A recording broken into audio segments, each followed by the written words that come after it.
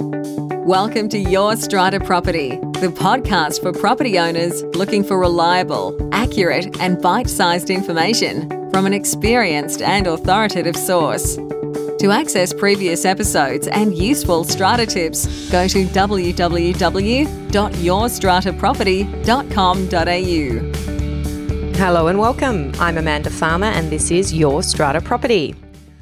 I have a short solo episode for you today. By the time this goes to air, we are all gearing up for the holiday break. I hope you're taking a break. I certainly am taking a few weeks off, as we do in the legal profession around this time of the year, and I think that's something that should be taken up by the strata sector generally. I see a lot of strata managers in particular who seem to close their offices on Christmas Eve and they're open again just after New Year. You've all had an incredibly busy year. To the extent you can, please do take a break. It's important for us all to revitalise and gear up for another big year next year. Now, the podcast episodes will keep coming over the break. I've got another one for you next week just before Christmas. I think I'll have a short week off between Christmas and New Year, and we will be right back into it the first week of January. I've got some really exciting guests lined up for you for 2017, and I am looking forward to it.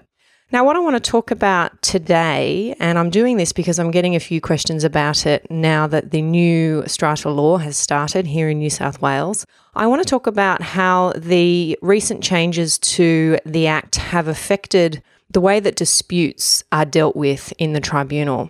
Now, I'm sure you've heard me and many others talk about how the adjudication system, the paper system of dispute resolution, has been scrapped under the new law. So where we used to send in pages and pages of written submissions to an adjudicator, and that adjudicator would consider both our side and the other side of the dispute and make a decision and send us back some written reasons, that system no longer exists under the new law. And I have to say, I think that's a good thing. Things can be overlooked when there is a paper submission process, and if you're not quick off the mark or you don't have legal representation or experienced lawyers, strata lawyers, assisting you, the result can be unexpected. And even if you have done everything that you should have done and you have had experienced advice and representation, the result can still be unexpected. No doubt you, like me, have had some very surprising decisions from Strata Schemes adjudicators in the past. And with all of that, I think that's the reason why the policymakers have decided that this system isn't working. It's not working as well as it should be. So let's cut it out and go straight to stage two. Stage two being having a matter heard before a member of the tribunal. So that is what the new law now provides. Disputes are to be heard in person before the tribunal, no more written adjudication system. All right, so how is all this going to work in practice? And this is the question that I am being asked regularly at the moment. Well, the tribunal website tells us that we lodge an application. Once an application has been lodged, all parties will receive a notice of directions hearing, and that directions hearing is going to take place about 4 to 6 weeks from the filing of the application. Now, a directions hearing is a first appearance before the tribunal. What usually happens, in my experience, is that the tribunal member will set a timetable for each side to provide their evidence and their material that they want to rely on at the hearing of the matter. And the tribunal is also going to deal with any preliminary or procedural matters. For example, if you want a lawyer there to represent you, then that lawyer is going to have to seek the leave of the tribunal or the permission of the tribunal to be there for you at the final hearing. And that's the kind of thing that the tribunal will deal with at the directions hearing. The tribunal might also ask you about dates that you're available for a final hearing. Are you going to be overseas? Are you going to be able to get there in person? Do you want to bring some witnesses with you? And are those witnesses going to put on some statements? How long will the hearing take? Is it going to be 2 hours or is it going to be 2 days? So the tribunal is addressing all of those things at the first directions hearing. You might even get the opportunity at the first directions hearing to talk to the other side and try and resolve your dispute. So whether it's a dispute between you as a lot owner and your owner's corporation, or a dispute between two lot owners, or a dispute with your strata manager or your building manager, the tribunal is likely to give you the opportunity, it usually wants to give you the opportunity on that first appearance to go outside of the tribunal hearing room and have a chat, see if you can resolve the issues in dispute between you, or if you can at least narrow them so that the work of the tribunal is a little bit less onerous and perhaps you can cut down on some of that hearing time. So that's your directions hearing. Shortly after that appearance, you're going to get a notice from the tribunal telling you when the hearing is due to take place, and that will be a date that is after each party has served the other with all of their written material, evidence, witness statements, photographs, videos, whatever it is that you want to rely on in the hearing. You'll have time to exchange that with the other side, and then there will be a date for your final hearing. And in my experience, depending on how much time you need for a final hearing, that's usually, I would say, about 3 months from the time you've filed your application. So you've filed your application, you've got 4 to 6 weeks before you've got a directions hearing. You're then going to exchange your material with the other side, maybe 2 to 3 weeks for you to provide your material, 2 to 3 weeks for the other side then to provide theirs. And then a few weeks after that, you are probably going to have a date for your final hearing. So that's where I get to about 3 months this process is going to take.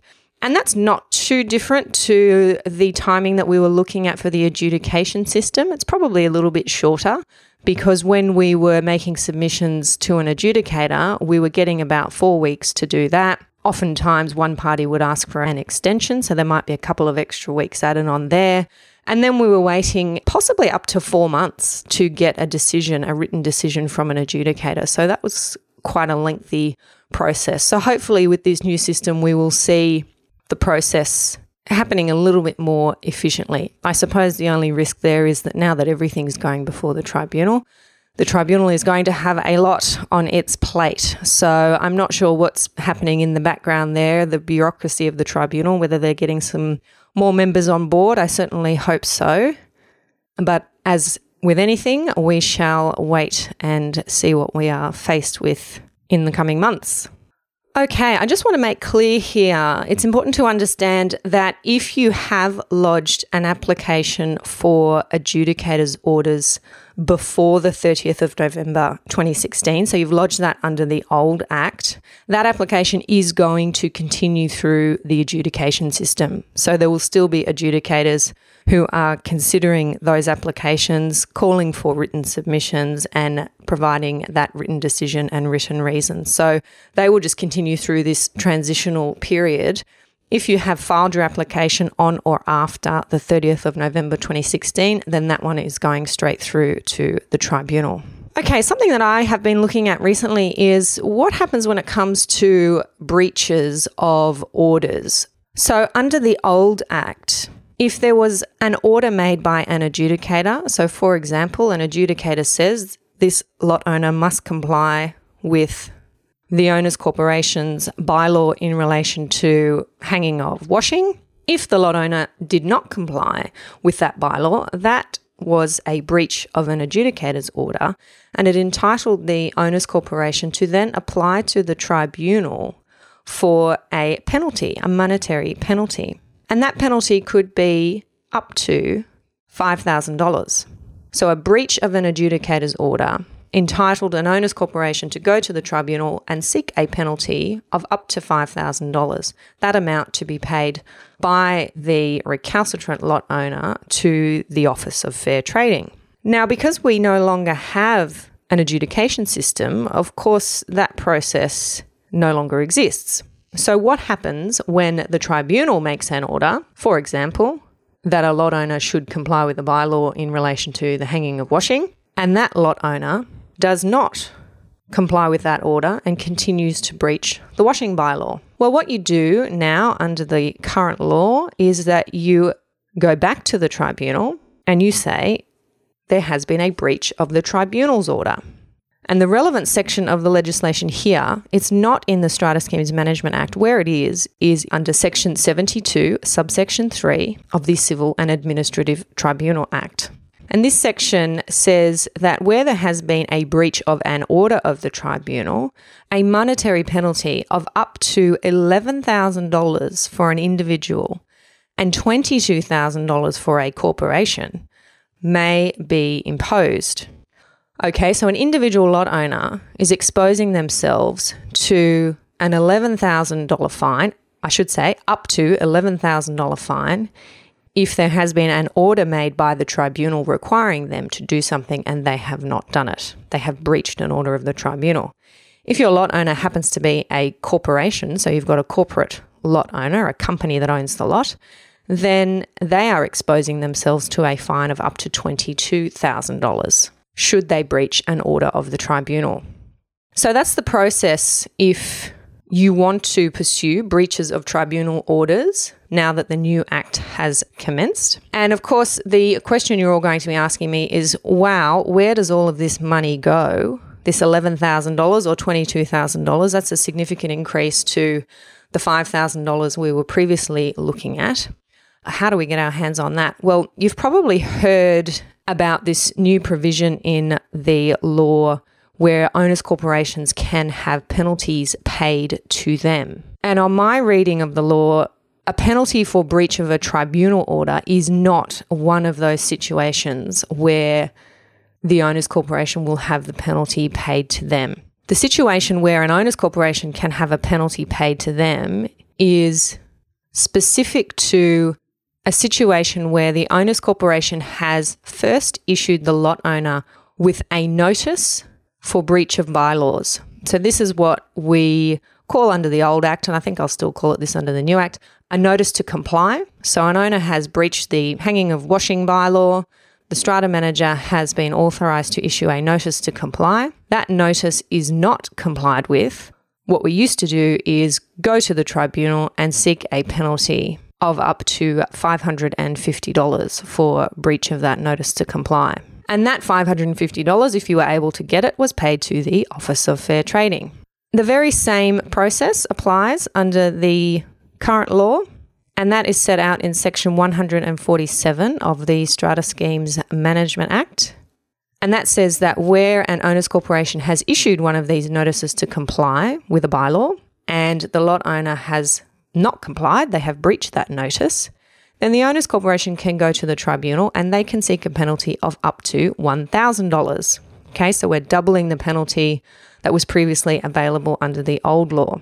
And if the owners' corporation is successful in getting that penalty order of up to $1,000, then that money is payable to the owners' corporation. And that's specifically set out in Section 147, subsection 6. Now, the other helpful part of this section is that it says if the lot owner breaches the bylaw again within 12 months of already having received a penalty, then the owners' corporation can go back to the tribunal for a second time and seek a penalty of up to $2,000.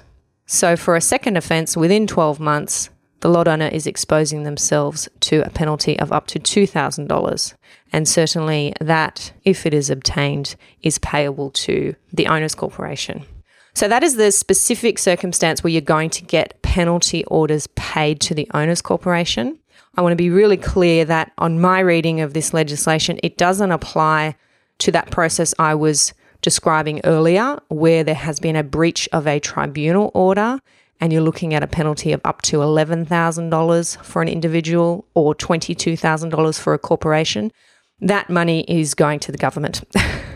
So that's not the kind of situation where the owners' corporation is banking that one. But hey, under the old law, owners' corporations weren't getting any of this money. So at least now, where they are pursuing the notice to comply for breach of a bylaw and going down that avenue where a notice to comply is not complied with, they do have the potential to recover perhaps their expense in having to deal with the fallout from this person's breach of the bylaws, or the costs of having to get some legal advice on how do we best deal with this. So we're seeing some money come back to owners' corporations, which I think is good.